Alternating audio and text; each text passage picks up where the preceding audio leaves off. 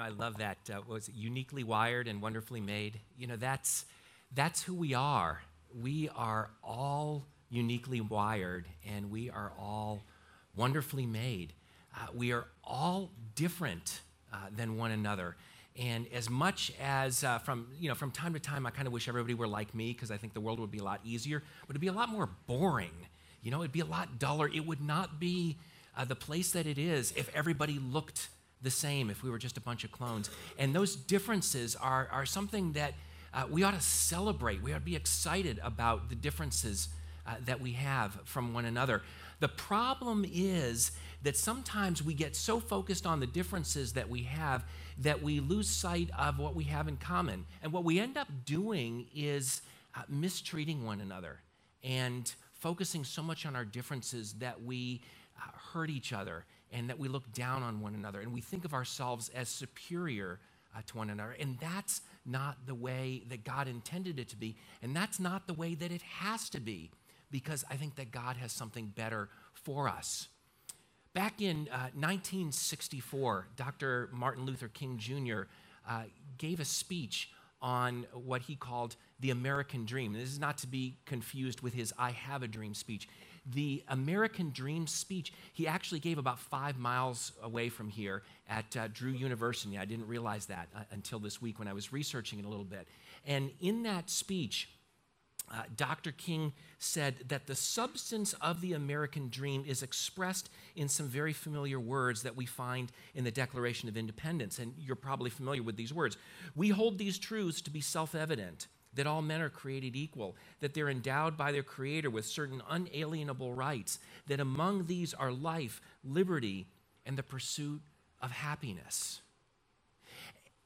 And Dr. King was speaking to an audience in the North, and he referenced him having left the South to come up north to visit with some friends, and he was invited to speak at Drew University. And of course, if you're familiar with the 60s, that was the time when there was a lot of racial tension and racial strife and all of that that was going on in the 1960s. And so Dr. King was appealing to the Declaration of Independence and saying, the American dream is that each of us would be able to live his or her life pursuing happiness, pursuing life, and enjoying that regardless of the color of our skin. And that was the issue that he was dealing with in that day.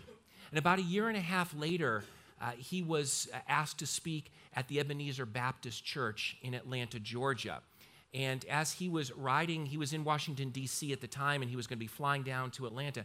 And as he was riding in his car on his way to the airport, he passed by the Jefferson Memorial, and one of his aides turned to him and they said, Dr. King, isn't it interesting that on this day, the 4th of July, we're passing by the Jefferson Memorial?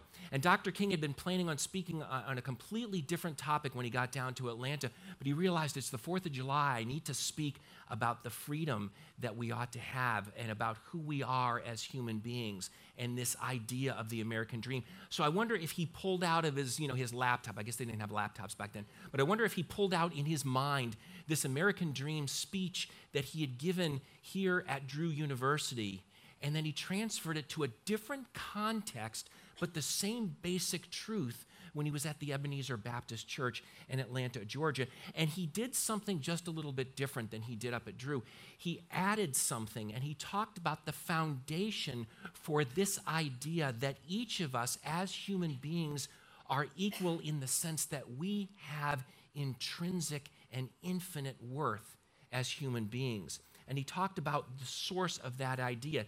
He said, you see, the founding fathers were really influenced by the Bible. The whole concept of the imago Dei, as it is expressed in Latin, or the image of God, is the idea that all men have something within them that God injected.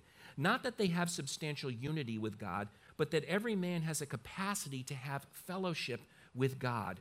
And this gives him a uniqueness. It gives him worth. It gives him dignity. And we must never forget this as a nation. There are no gradations in the image of God. Every man from a treble white to a bass black is significant on God's keyboard precisely because every man is made in the image of God. One day, King said, we will learn that. we will know one day that God made us to live together as brothers and to respect the dignity and the worth of every man. And here we are, 50 some odd years later. And while we aren't dealing with the same kind of institutionalized or the same level of institutionalized racism that Dr. King and others were dealing with back in the 1960s and even for decades before that, we're still dealing with many of the same challenges. We still face the challenges of racial tension. We still have political strife, the division between conservative and liberal, Republican and Democrat, Tea Party, Libertarian, you name it. We still face some of the same issues. We still have socioeconomic strife, the rich versus the poor, the haves versus the have-nots. We still face the challenges of how to treat people with disabilities. Just because someone is physically disabled, does that mean that they are of less value than the rest of us who are not disabled?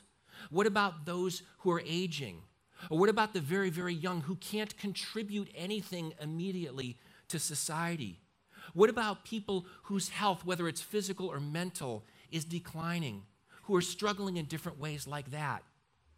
We still fall prey to the temptation to attack and to demonize and even to dehumanize people with whom we disagree or people who are different than us. She looks different than I do, and so she is less valuable than I am. Really? But yet we do that day after day after day. Just look at your Facebook feed.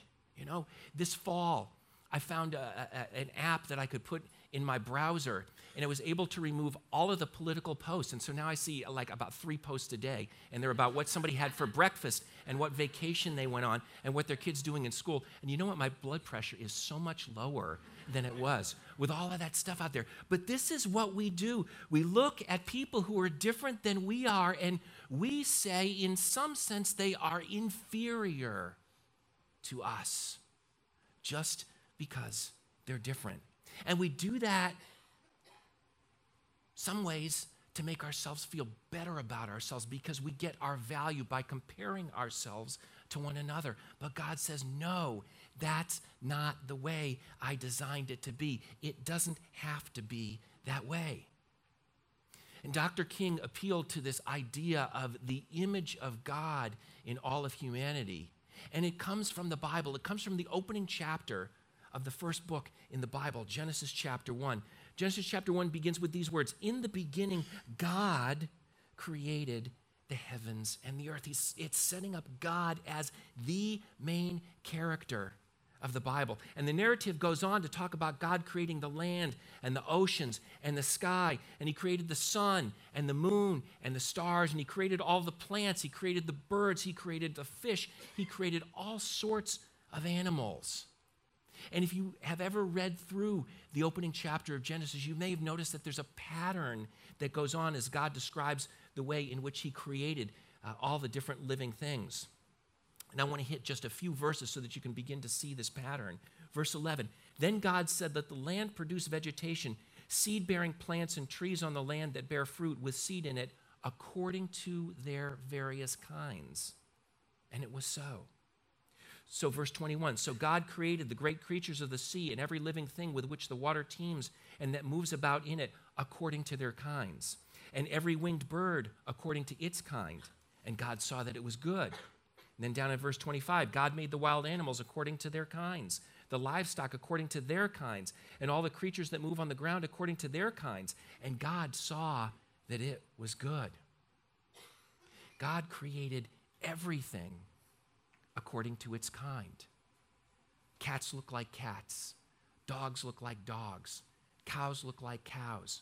Horses look like horses. Unless I'm drawing it, in which case they all kind of look the same, because cats, basically, if you've ever seen any of my drawings, cats have pointy ears. Dogs have a long tail. Pig's tail, that's curly. That's what distinguishes it from the dog, because you couldn't tell otherwise, and so on. It basically looks like the drawings that a 6-year-old will do, except that that's kind of insulting to the 6-year-old in that sense. A 6-year-old, actually a 3-year-old, can tell the difference between a dog and a cat and a cow and a pig. A 3-year-old can look at a lion and say kitty cat because it knows that there is a relationship that a lion and a house cat have because they are patterned after the same kind. So God created each of the animals according to its kind. And then, after God had created everything else, he created humanity because he saved the best for last. We as human beings are the pinnacle of God's creation. And watch what he says about us. Verse 26, then God said, let us make mankind in our image, in our likeness, so that they may rule over the fish in the sea and the birds in the sky, over the livestock, over all the wild animals, and over all the creatures that move along the ground. So God created mankind in his own image. In the image of God, he created them. Male and female, he created them. Cats look like cats. Dogs look like dogs. And we look like God. And that is an incredible concept. Cats have a kind. Dogs have a kind. And we have a kind too. But our kind is God. And that's where our value comes from. That's where our worth comes from, because we look like God. In some sense, we are God's self-portrait. When people look at us, they get an idea of what God is like. When God had finished creating everything else, the last thing he did was paint himself into the picture, into the world, so that the world would be able to see something of what he's like. And that's who we are.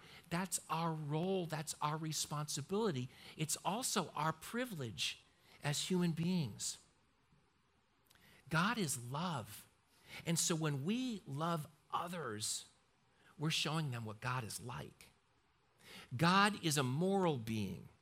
And so when we fight for what is good and just and right, we're displaying the image of God to the people around us. God is creative, and all of us exercise creativity. Some exercise it in the form of music. Some exercise it in the form of art.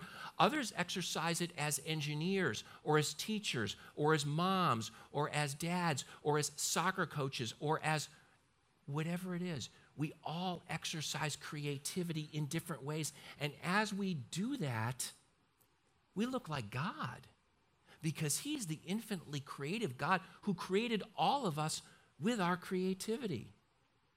God's compassionate. So when we show care for those who are hurting, for those who are needy, for those who are broken, for those who are disabled, for those who are different than we are expressing the image of God. We are bearing witness to the compassion of our Creator. God is authoritative, and he delegated some of his authority to us. He said to us, we're supposed to be fruitful and multiply and subdue the earth. We're supposed to care for the earth and for the plants and for the animals that God created. And so when we care for the earth, when we care for the animals, not when we abuse them, but when we care for them, we are acting as God's representatives on this earth. We are acting as his image bearers, and we are representing God to the rest of creation.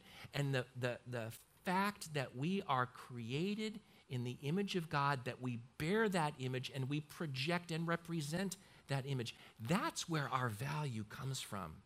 Our worth doesn't depend on the color of our skin.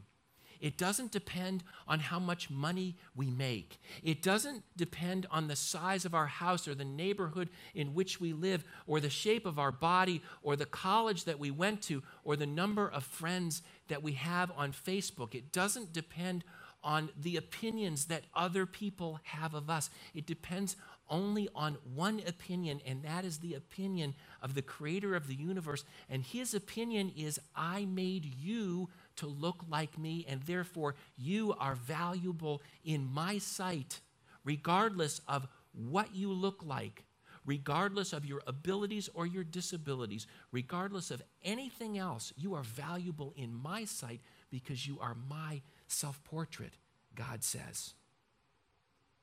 And we, as human beings, have a unique connection with God that no other created being in the entire universe has. Why?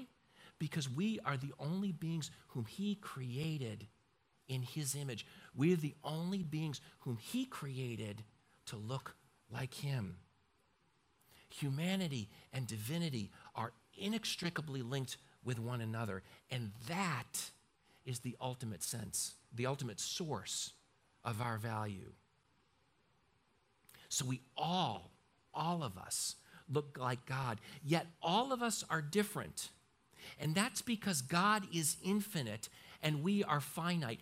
God has an infinite number of facets and characteristics. We have a finite number. No one of us is capable of imaging God completely, because otherwise we would be God, and we are not. And we always need to remember that. And those differences ought to be celebrated, because if we look at one person, we see just a little bit of what God is like. But if we look at two, we see more, and three, and four, and five. And if we look at all of us together, we get a much better picture of what God is like than if we only looked at one of us. And that's why all of us are different. And that's why we should be celebrating those differences. But the problem is that sometimes we forget that our differences display the greatness of an infinite God, and we begin to compare ourselves to one another rather than comparing ourselves to God and asking the question, how can I image God better? We look at one another and we say, I am better than she is. I am more whatever it is than he is. And we begin to look down on one another because we're forgetting to look up to God. And then we treat each other in ways that God never intended for us to treat one another. And the other problem that we run into is that we forget that the image of God in us is tarnished, it's broken, it's damaged. We, day after day after day, sin.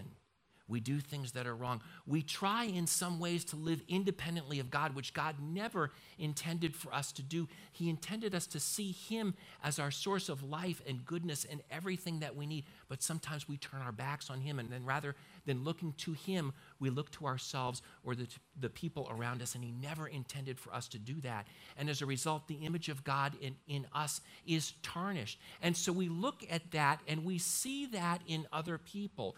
We see their brokenness, we see their fallenness, and we forget that we're just the same as they are. Okay, my brokenness may be different than your brokenness, but I'm just as broken, I'm just as fallen, I'm just as sinful as you are. And if I remember that, then I'm going to be a whole lot more gracious to you, because we are all the same in God's eyes. We're people whom he created to look like him. That image is damaged, and yet he still loves us because he created us to look like him. We all love, but none of us loves perfectly. We all are creative, but sometimes we use that creativity to do evil rather than to do good. We all want justice, but our concept of what's good and right and just doesn't always correspond with God's concept of what is good and right and just. None of us fully lives up to our potential as image bearers, and that's because the image of God in us has been damaged. And so when we forget that our fellow human beings, and we as well, are broken, we begin to treat each other in ways that God never intended. The Apostle James puts it this way. He says, with the tongue we praise our Lord and Father, and with it we curse human beings who have been made in the likeness of God. Out of the same mouth come praising and cursing. My brothers and sisters, this should not be. This morning, we sang praise to God about how great and awesome and majestic and glorious he is. And I guarantee that on the way home, if someone cuts us off, some of us are not going to be saying, oh, what a beautiful, wonderful image bearer they are. We're going to be using other words and other concepts to describe them. Why? Because they're broken and because we're broken. Because we're all image bearers, we should treat each other with respect, with compassion, with kindness and gentleness. But because the image of God in us is damaged, we don't always honor that image in other people. And God isn't happy about that because we are effectively dishonoring his self-portrait. If you have a picture of yourself that isn't perfect, it's still a picture of you, and it has value to you because it is a picture of you. And if you handed it to me to look at, and I said, let me see if I can improve on that, and I pull out a Sharpie and I add a little mustache or a couple of other features here and there, you're going to be upset because I'm messing with your picture of you. It's your picture. It represents you, and it's not my right or my responsibility to mess with that picture. When we mess with each other, what are we doing? We're messing with God's picture of himself. And that's why he doesn't want us doing that. That's exactly what we do when we mistreat one another. But rather than rejecting us, rather than saying, you're broken, forget it, I'm going to throw you on the trash heap, God says, I'm going to do something about it. And that's why he sent his son, Jesus, to die in our place as part of his plan to clean up the image in us that we damaged. And in fact, Scripture speaks about Jesus as being the image of God. He's not created. He's not created in the image of God. He exists eternally as the image of God. So when we look at him, we see more and more and more of what God is like than any one of us or all of us together could possibly show to the world around us. And so God has launched his cosmic plan of cleaning us up, of restoring that broken image to its original glory. And he's in the process of doing that in our lives right now. And the Apostle Paul talks about this in a letter that he wrote to the church at Corinth. He says, and we all who with unveiled faces contemplate the Lord's glory are being transformed into his image with ever increasing glory, which comes from the Lord, who is the Spirit. Paul is saying that God is transforming you. He's transforming me into his image. He's working in us to change us so that we can look more and more and more like him. And our part in the process is to focus on him. He says we are to contemplate the Lord's glory. We're to look at him and see how amazing, how awesome, how loving, how gracious, how kind, how forgiving, how compassionate, how creative, how authoritative, how powerful, how intelligent, how on and on and on, how awesome and great and glorious God is. And as we contemplate his glory, Paul says we're going to be transformed into his image. So the more we look at God, the more we will look like God. And that's why we worship him. That's why we sing about him. That's why we talk about him. That's why we read Scripture. We do all of those things so that we can get a better idea of who God is. So when we're reading the Bible, we're not just flipping page after page, letting our eyes go on it, or just gathering some basic information. We need to be asking ourselves questions. We need to be asking questions of the text itself and saying, what is it showing me about God? As I read Genesis chapter 1, what do I learn about what God is like? What do I learn about myself? How ought I to bear his image based on what he is described as in Genesis chapter 1, or John chapter 1, or Romans chapter 1, or whatever passage of Scripture you happen to be reading?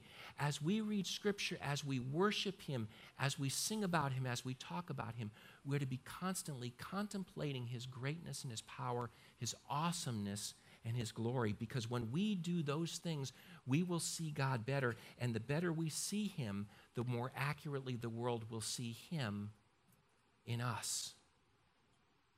I want you to imagine for a minute. Imagine what it would be like if all of us saw ourselves and one another as people who were created in the image of God, that our primary identity is image bearers of the infinite and glorious and awesome God. We wouldn't see the color of each other's skin. We wouldn't see the neighborhoods that we each live in. We wouldn't see one another's political views. We wouldn't see one another's gender. We wouldn't see one another's race. We wouldn't see one another's superficial characteristics, because none of those things define who we are. We are defined by our relationship to our Creator. What we would see if we saw one another that way is the imprint of our Creator on one another's lives. We'd see the gifts that God gave each of us. We would see the character that He's forming in us, because that character would more and more be corresponding to God's character. We would see the love that God has shown one another. We would see that in spite of our brokenness, God loves us. God loves me, and God loves you. Not because we deserve it, but because that's the kind of God whom He is. And when we'd see that in ourselves and in one another, if we see the way that God looks at us and looks at one another, we would be transformed, and more and more and more we would love each other that way. If we saw ourselves as people who are supposed to look like God, we'd want to be people who more and more would act like God. And if we acted more like God, we'd treat the people around us with the same kind of love and respect and dignity and honor that God shows us.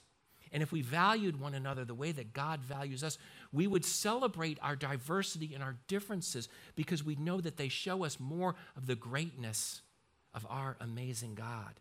And our God is awesome, and He is amazing. And the more that we look at Him, the more that we see Him, the more that we contemplate His glory, the more we will become like Him. And the more we become like Him, the more we'll treat others the way He intended us to treat one another, which is as His infinitely valuable and glorious image bearers.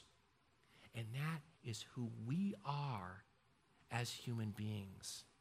And that is the way that God wants us to live our lives, representing Him to the world, bearing His image so that others can see Him in us, and treating one another with the value and dignity that each of us deserve as image bearers of that incredible, awesome, and glorious God. Let's pray together. Father, it's amazing to think that You created us to represent Yourself, that we are of infinite value because You are an infinitely valuable and glorious God. And Father, I ask for Your forgiveness for myself and for others here, as we so often forget that, and we look at one another and treat each other as inferior, and hurt one another and disrespect one another, and don't treat one another the way that You would have us do that. And so, Father, I thank You as well that You love us and that You're working in us to clean up that tarnished and that broken image in us, so that we could become more and more like Yourself. And I pray that we would make the effort to look to You, to look at You, to contemplate Your glory and Your greatness. And as we do, I pray that Your Spirit would work in our hearts to change us to become more and more and more like Yourself. And as we do that, I pray that we would show one another the kind of love and respect and honor that You want us to have for each other, because we bear Your image. And we pray in all these things in Jesus' name. Amen.